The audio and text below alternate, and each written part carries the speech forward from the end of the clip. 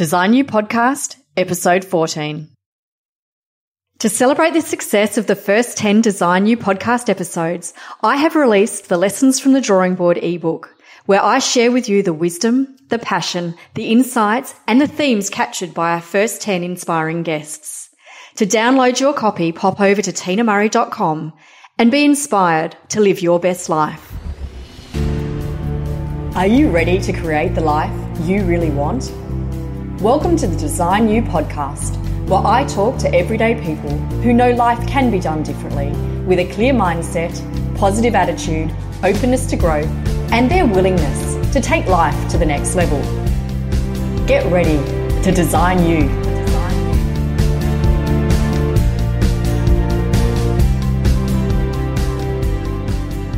Hi guys, Tina Murray here. Today I'm welcoming to the drawing board Paul Broadfoot. Paul is an entrepreneurial strategist who helps business leaders and their teams to identify high growth opportunity in times of rapid change. Paul identifies and works with intrapreneurs on business model innovation to create new markets whilst fostering fresh approaches to a change ecosystem within their organisations. Join me as I chat with Paul about accelerating rapid change. Hi Paul, thanks so much for joining me on the Design You podcast. How are you today? I am great. Thank you, Tina. That's fantastic. Glad to hear. Now tell me, what are you doing right now to design your best life? I've been working on that for a very long time, actually. The main thing I'm doing at the moment is I wanted to write a book a little while ago, and I wanted to make that book introduce something else to the business world that hadn't been done before. So once I went through that process, I felt that that was a bit of a milestone. And so now I'm leveraging that book and going around working with businesses to help them with my thoughts or my intellectual property. So that's really great. Okay, so tell us about the book. What's it called and what can it teach us? All right, so if you're already in a market, you're a larger organisation already in a market and things are changing, the sands are shifting beneath your feet, it can help you improve. So basically it's called Accelerate, Innovate Your Business Model, Disrupt Your Market and Fast Hack into the Future. So it's written to basically help leaders not get behind and not start to become stressed about their results and to really avoid what's more of a purpose of mine, which is just lazy strategy, making people redundant. So lazy strategy can lead to large organisations getting rid of people, and that's not very cool. No, and this day and age, things are moving so quickly. Our markets are changing. People are probably more educated on what they're looking for, and so we feel like we've got other choices and other places we can go. On two levels, we can do that as a consumer, but we can also do it as an employee. And the old days of you stay in a company, you start when you're 17 and you leave when you're 65, they've gone. People are swapping and changing quite frequently now. So how does it help companies with that? Obviously, turnover is a huge cost to them, just in, as you said, even just intellectual property, but where they're going, all that. I've heard that it takes over a year really to replace someone with their efficiencies and how they work if you've lost a staff member to get someone else to take up after them. So how can businesses use your tools to really get on track and to keep their people as long as they can? Well, I think that's interesting from two perspectives, isn't it? You've got organisations trying to keep people and you've got people really looking for purpose. They're looking for their own thing. They're looking to design themselves, design you, which is what your podcast is all about. And there's a balance between that, between organisations attempting to build trust and tribes and get traction on what they need to do. So I think those three things are very important. We're on the agenda of a lot of CEOs and organisations. And then you've got people saying, well, hey, I see these people working with themselves, or I see these people who are following what they think is what they feel is their purpose in life and taking more risks in doing that. And the gig economy, which is just growing extremely rapidly, is a bit of a competitor to organisations in keeping their best talent. And I think my personal journey is probably the most relevant thing. So that's what I've done. I've written a book and I've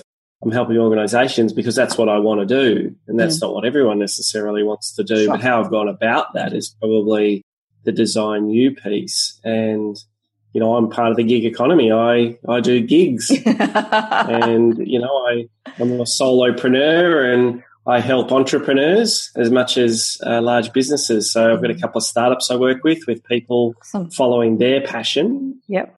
Yeah. And how much of what you've learned from your career in the past, you were in the corporate world for a little while, just a little while, and how much of that are you bringing into this? I assume that I think that's the beauty of our life. We have all these experiences and they do help us no matter what, even if we change careers completely. Yeah. I got a long way, I think, through my career, and something was missing. I was always trying to change things all the time, and I was getting frustrated working in large organisations and the lack of pace of change. And I think that's very common. So I always knew there was something I wanted more, but it took me a long time to make some breakthroughs, I think. And those breakthroughs came when I started working with a coach, and when I started working with mentors, and I started to look at the soft skills. I mean, I originally did engineering. I learnt stuff. I learnt theories. I learnt in the business world. I learned about leadership. I learned about managing people. I learned about all that sort of stuff. I didn't learn much about managing me, I don't think. And so once I started to get a bit of coaching, and once I started to think about all the other stuff, you know, the life balance and what was I really trying to do, and once people started to ask me questions like, what's your big game? You know, what do you really want to be doing? What's work you love? So I then took some big risks. You know, I left corporate world and started a business, and then I started another business, and I did, you know, all sorts of development on myself. And I always call that the soft stuff, the soft skills, as opposed to the hard skills. Yep. You know, I learned how to improve businesses, but yeah, I think there's a lot to making sure you're doing what you want to be doing. And how do you think people can find what it is that they want to do? You're obviously speaking with lots of different people. If you're going to big corporations, you're hearing lots of stories. Is there a common thread that you're finding coming through? I know we're all individual, but is there a common thread? Yeah, I do this with people. I find a lot of business owners in the SME space that are in businesses they're not in love with, and they're not in love with their jobs, and it's their own company. Wow. So the way I help them, or the way I get them to, I guess, gravitate towards what they should be doing, is it's pretty basic, but it sounds basic, but it's hard to get. So what do you love and what pisses you off is basically two questions I ask them, because it's those extremes of emotions that inform us. So what are they absolutely passionate about, and what is the thing that they're trying to do, and what do they really hate doing? And then if you take that in big picture and then you boil it back down to day to day, what do you do in your week or your day that you love? What's the best part of what you do, and what's the worst part of what you do, and get them doing more of what they really like. It's good for everyone, and then they can backfill the things that they hate, which is what other people might like. So they're big things, those extremes, what lights you up and what absolutely gives you the irrits are two good ways to find where you should be changing direction. And do you find with some of the people that you work with that that's a really, as you said, it's a simple concept, but is it something that you find a lot of people haven't thought about, or it's something they're pushing to the back of their mind? Yeah, we're very indoctrinated. Firstly, it's not easy. It's not easy to find what is the best thing for you to do. It's not easy. And one of the things to do is experiment and try different things. And I feel like I'm on a lifelong journey towards that, and I get closer and closer and closer, but never arrive. So it's very important to enjoy where you're at now, as opposed to just trying to get to the end point and then everything will be good then. So I learned that it's important to be happy right now. Yes. Not if I have this, this and this, then I'll be happy then. Yep. And you might never get there. So I think that's a big thing around self-learning. But I think that it's not easy for people to find what they're meant to do, and people are used to settling. They're used to being in a job they don't like, or working for a boss they don't like, or working in a company that's become like an anchor for them. And I would encourage them to take more risk and to do something a bit different, because it's applies in everything, isn't it? More risk, more reward. Yep. And sometimes you've got to go backwards a bit before you can go forwards much more. So it's that dip. There's a great book by Seth Godin called The Dip, and he tries to identify when you are in a dip versus when you're in a hole that you're not going to get out of, and when you should push through and when you should change direction, that sort of stuff. And so I think that's really important. Yeah, for sure. But that fear is what holds a lot of people back. And there's a lot of excuses that we all use that keep us stuck. Oh, I can't leave this job because I've got a wife and 3 kids, or whatever our excuses are, whatever we want to believe is at the time. You stepped past that. You've got a family yourself. You've stepped past that to take some risks, and you've got similar risks to a lot of us. So what do you think is in people who do step up to take that risk? What was it for you, at least? Look, I think it's a really tough thing in some ways, because I would say that some people would have not been in as strong situations as I was to take my initial risk of leaving corporate. Sure. So I had an ability to do that with less risk than, say, someone who is they're a sole parent, or they're in a relationship where they're the major breadwinner. And so there's different levels of risk. I think that's one thing to consider. I think there's another thing to consider whether you flick a switch and you're all in or all out. I think there's ways to gravitate towards things, yes, and still be successful. And I think the people are wired differently on risk as well. True. And I think it comes down to, for people to ask themselves, what if in 5 years' time or in 10 years' time, where I look back on my life, am I going to have been satisfied with where I'm at? And if the answer to that is doesn't look good, then you really do need to move and change something. But I get the people quite fairly are concerned, because I see failure. I see startups fail. I see people jump out of corporate, try and start a business, it doesn't work, and they go back to a job. Sure. I think they learn a lot in that, and I think that helps them a lot, and it helps them get a better job and know what they like and all those things. But there is a risk, but you can't stay somewhere if you're not happy or if you're not fulfilling who you could be. Yeah, there's repercussions, isn't there, throughout the rest of our life. It's amazing how much one job can affect other areas of our lives when we are unhappy. Yeah. So even pushing in a job, I do a lot of work with people in large organisations that are called entrepreneurs. So they're entrepreneurs. They've got a tendency to want to change things, but they're unhappy in their job. And there's a lot you can do to really push the boundaries in an organisation before you need to jump out. You can really try and change a lot. Yep. Change who your manager is, change the department you're in, redefine the scope of your own role until you get told off. There's so many things. And normally when you do things like that, you're a higher performer and you do better. And if it may well just satisfy you as well. That sounds like where you're saying you came from. And is entrepreneur a word that I've never heard it before. Is that a word that you've come up with? Yeah, it's a rarer word, but I guess it's been around. Richard Branson would talk about it, or Steve Jobs used to talk about it. It's about people in larger organisations acting more entrepreneurially, so they're taking more risks internally. And it was actually coined by a guy called Gifford Pinchot, and he wrote the 10 Commandments of Entrepreneurship, and they're quite funny to read, some of them. But it's basically anyone who wants to make some changes in an organisation and wants to absorb a little bit of risk internally in doing that. And with a lot of, especially larger organisations, do you see that they say that it comes from the top, the culture comes from the top. Do you see that is true? The culture tends to come from the business and its history more so, because it's hard to change culture. If a CEO today said they wanted to change the culture of their large organisation, the organisation's likely to win that battle unless they're an exceptional leader. But I think change, the way I talk about change often is it's a bit like a virus. They talk about entrepreneurship and Gifford Pinchot would talk about the corporate immune system, and when it saw change would kill it. And that's the way I like to go about entrepreneurship, is you really need to infect the host and make great change on a very small little team, nimble team level.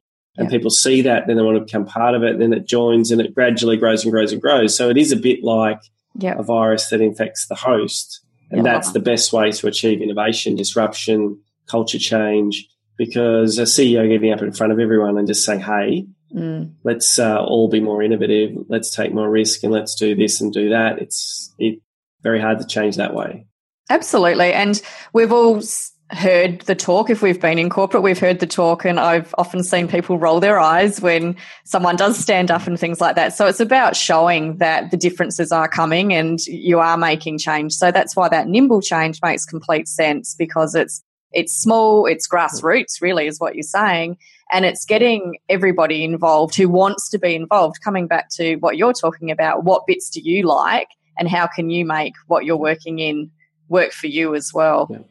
Yeah, and probably the exception to that rule from my perspective is if you have a purpose and perhaps your organisation hasn't had a strong purpose or hasn't defined its purpose, and if people can put their own purpose and connect that somehow to what the organisation they're working for, then I can see quite rapid change. When they can do the why bit, work out why everyone's doing what they're doing, that can be much more rapid change than the usual efforts on culture. Yeah. But if people don't fit in a company, should they be staying? I get what you say. I also don't believe people necessarily need to take a big jump. It's more about maybe that gradual change, working your way out if you can't take the risk for whatever reason. But if you don't like somewhere, is it worth working on it? How do you know when it's time to jump and when it's time to keep working? Yeah, you have to answer that question, that what lights you up. And if you're not playing your bigger game, your version of what your bigger game is, if you're not loving getting out of bed to go to work in the morning, I mean, I love doing what I do. I get to work with people I like to work with, and I get to work on stuff I love to work with. And when I start working with another business, for me, it's a bit like a Christmas present. I get to unwrap it and find out the competitors and what business model they use, what's unique about this business. I do this with businesses like others, like you're doing it with people essentially. And I love that. And you can tell by how I'm talking about it that I love it. You can tell that I'm smiling as I'm talking about it. So if you can't do that about your own work and you don't want to get out of bed and go to work, okay, not every day, we get it, right? Sometimes we'd rather go to the beach. But if more days than not, you're dragging yourself into work, you've got to make a change. Why would you? Why would you stay and settle? There's so much help available now. All this disruption that people talk about, well, it's all for the consumer and it's all for the individual. There's so much help out there, Tim Ferriss and Tony Robbins and podcasts like you're running. There's so many great stuff. Just get on some stuff. If you're not experimenting, if you're not reading, if you're not listening to new things, if you're not watching TED Talks, expose yourself to different stuff and you'll very quickly become satisfied with settling. Yes. Why do you think people do settle? Because they're scared. Humans are wired to be risk averse. It's been studied that we're twice as likely to avoid pain than we will move towards a gain. So we're twice as likely to accept the status quo than to take a risk. And that varies by person, of course. But we're scared. Basically, most of the time people are worried about the negative things. And you've heard people around you complaining about their jobs. And, people lose credibility with me if they do that for more than a year. I mean, move, do something. Stop whining. Either make the best of what you're doing and get on with it, or stop whining. But for goodness sakes, don't just stay. Don't just stay without turning into something that you're enjoying. Why would you? I think some people like the idea of whinging and the drama associated with it, but it's long term. It's not going to help you at all.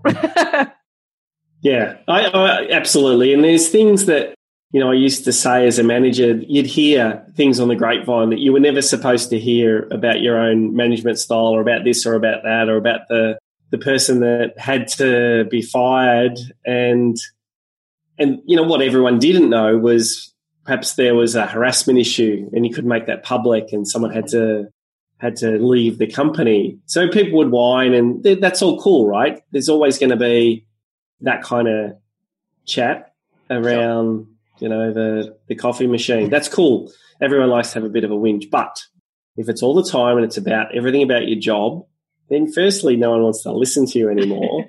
and secondly, it's a bit more serious. Mm. And how do you manage people through and companies through change? Because as a designer, that I've always felt that's my biggest job, at going into companies and helping them with their renovations is not really about what carpet I put down.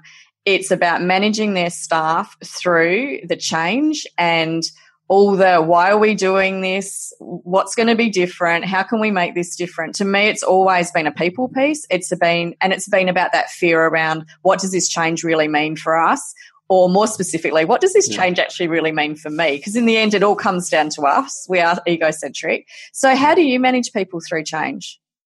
There's a great book called Switch, and it talks about 3 things for change.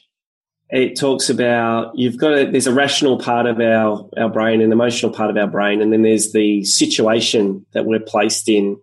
So when we want change, we have to appeal to people's rational side. Why is it that we're making a change? What are the benefits, etc. But they won't make those changes, even if they think they're good, unless they're emotionally attached to the change. So what's compelling them and giving them energy behind the change. And then all of that can be undone if you don't have the right situation. So there's countless studies in behavioural economics where you put people into situations and they behave differently. There's called nudge theory, and there was a famous experiment that they ran in a college in the US where they just ran a mock prison. So they made half the students prisoners and half the students guards, and they had to stop the experiment. I think it was after about 10 days because, the guards had become abusive and the power went to their head kind of thing, and the prisoners started misbehaving and behaving like prisoners. And so the whole thing was all generated from a situation. Wow. And so there's a lot to say we eat healthier food when we are nudged in a certain way from a behavioural economics perspective. So if we had a buffet and we had 3/4 of it was healthy food and 1/4 of it was unhealthy food, we'd get more healthy food eaten than if it was the other way around. It's as simple as that sometimes. Okay. Just change the environment, change the situation, you can get more change. Yeah. And I know every company and every person and every entrepreneur you're speaking with is different. But is there some behavioural things that you see are really helpful for people to be able to move forward and to be able to find out what it is that they want and want to be able to do in their lives? Yeah, I think there's a tendency when we're unsure is to think as opposed to do. And I think lots of learning happens by doing. And so whenever you're concerned, your perceived risk, if you're in a dark place, most of the time the best thing is to take some action. And there's a great TED talk from a military guy in the US about making your bed every morning and then you've done something for the day already and sets you up well. I just think that it is about taking some action. And if you can, I've even just started meditating lately, and it's something new that I've found to do, which I've found very helpful for focus, getting rid of distraction and, balance as well. So we're talking a lot about work here, but I think it's work. I get a lot of motivation about work, but not everyone does. Some people get more motivation out of health or fitness or family or friends or holidays. And so all those things, my balance has more work than those other things in there. Yep. It depends what your values are. People who say, I've always loved to cook, but they never cook or want to cook. So I watched Jamie Oliver. I think it's amazing what he does with those 5 ingredients on TV. So I'd love to do that. I feel like I'd love to do it, but I don't like to cook. So that's weird, right? So I'm not going to cook. They're just not one of my highest priorities, but mine's a 10-minute very quick thing when I do it. Yeah. But people need to find that balance for them, and it's different categories for different people. Yeah, so to bring in the Jamie Oliver, different courses for different people. Exactly. And the way he talks about it, like, is there any doubt he's not doing what he loves to do? The way he talks about food and the language he uses, he's found everyone should have that, right? What's stopping you? Yeah. Get out there and do it. And so, balance is so important to our lives and what it is that we want. As you said, it's different for everybody. And are you finding more and more that people going to companies or they're starting out on their own business really looking to have some of that balance or what we call our own freedom in our lives? Do you feel it's become something that we are expecting now for a lifestyle? Yeah, there's no doubt things have changed. There's no doubt that a lot of the things we're exposed to are changing our perspectives on things. Even I read an article this morning that we're conditioned to have 3 meals a day and perhaps that's not best for our aging process, but that's just something that we do. And we have, the older generations have come through and it's, you have a job, you keep a job. But I think because the world has improved and it has from a consumer perspective, things are more disposable, more affordable, there's more. And so I think it's a bit like Maslow's hierarchy when you don't have any water, you need water. You don't have oxygen, you need oxygen. When you don't have food, you need food. If you don't have shelter, you need shelter. But we have all those things and it's easy. So what do we need when it's not about buying things anymore? Then it's about meaning. So what is the meaning? So moving from a focus on your life and your career and money to what is the meaning of my life and career and work and that, I think, is what people are demanding these days. That's why trust is low in big organisations. They're not, for the large part, dealing with those individual needs anymore. Okay. And people need that. And how could a company deal with those individual needs? It would be difficult when you've got a company of thousands of people and all these different individuals. I think it's exposure, training, mentoring, coaching, reverse mentoring, and flexibility. If you give people some autonomy, this is the big thing. If you give people autonomy and ownership, they will start doing the things that they are passionate about. And so their output will go up. They'll be happier because they've got more energy for what they're interested in. Yep. And then they'll start powering into that area. So it is about giving it's more time and more autonomy to people. That's where you'll get the whole, engine in an organisation is probably only running about 2 out of 8 cylinders because not everyone's doing what they love. Yeah. So doing what they have to.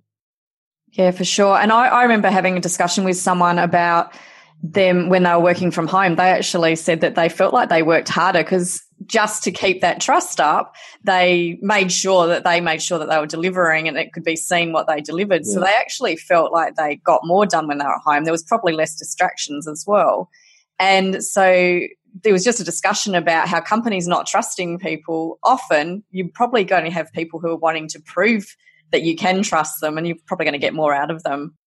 Yeah, I think there's a lot in that. I was interviewed recently about IBM recalling their workforce. They pioneered some of the work from home stuff and they recently gave people 30 days to get back into an office or they were redundant. And it was a very strange move, but they've been struggling for a long time now. But as part of that interview, I did some research and there's all these studies about productivity being higher when people get to work from home, and it varies a little bit by job. But my take on that is a lot of productivity and output is being compromised in some of the new office layouts where you can get interrupted and distracted at will by anyone, all this open plan stuff. Yep. So I'm a big fan of 1 or 2 days from home and the rest of the week in the office, and there's plenty of evidence around that it's good for everyone. Yep. Yeah, and that flexibility to be able to pick the kids up from school and, spending time with them or taking your mum to the doctor if that's what she needs is it's part of our holistic life. This stuff happens, and unfortunately work between 9 and 5, not everything else can fit in amongst that. So having that opportunity and flexibility is awesome. And you give more back. I know lots of people who are mums, and this is the great thing about the world we're living in right now. I just see there's women power coming to the fore. There's so many people I know in my circles who are women helping women, and they're coming out into the gig economy. They've got so much to offer. There's all these studies showing that startups with more diversity perform more highly. Corporates with more diversity at board level perform more highly. So there's this whole energy, I think, behind this latent capability that has not been treated fairly in many ways in the past and has not been tapped into. Sure. And so because they can enter the gig economy, work from home, have flexibility. I mean, I often get to drive my daughters to school or pick them up. I work from home. I have an office in the city, but I don't go into the city that much because I can get more done at home. Sure. And people say, how do you work from home and not watch telly during the day? Well, you've got to do something you like first, but I never have that problem. I work much longer hours than most people because it's what I like. Yeah. And you're not wasting time on a commute. Exactly. Save me hours. Yep. You don't have to put your makeup on every day. Well, I tend not to have to do that either. But you did it for this podcast, surely. Are you saying I need some? Not at all. I didn't do any for the camera either. Zoom hopefully will treat me nicely. Talking of looking amazing, tell me, I always ask my guests, where do you see yourself in 50 years? What would your life be like in 50 years in your ideal life? Oh, in 50 years, I'd be in a beach shack somewhere near the water. I think I'd still be in Melbourne. I might visit an island somewhere every now and then, but be near water somewhere. I'd travel a fair bit. From a work perspective, I will have built a collection of work where I have a following. So I'm helping people. I'm in service to people through my writing and publications and direct work, but I get to do that from anywhere in the world. And technology in 50 years' time, there'll be robots everywhere. We'll be doing everything digitally. You know, I'll be able to be under a palm tree doing Survivor or something like that, and I'll be able to do my stuff from there. And yeah, hopefully I've got a healthy family and a great bunch of friends and all that important stuff. And it won't be about the work so much, I don't think. Nice. And how can people get in touch with you? What's the best way?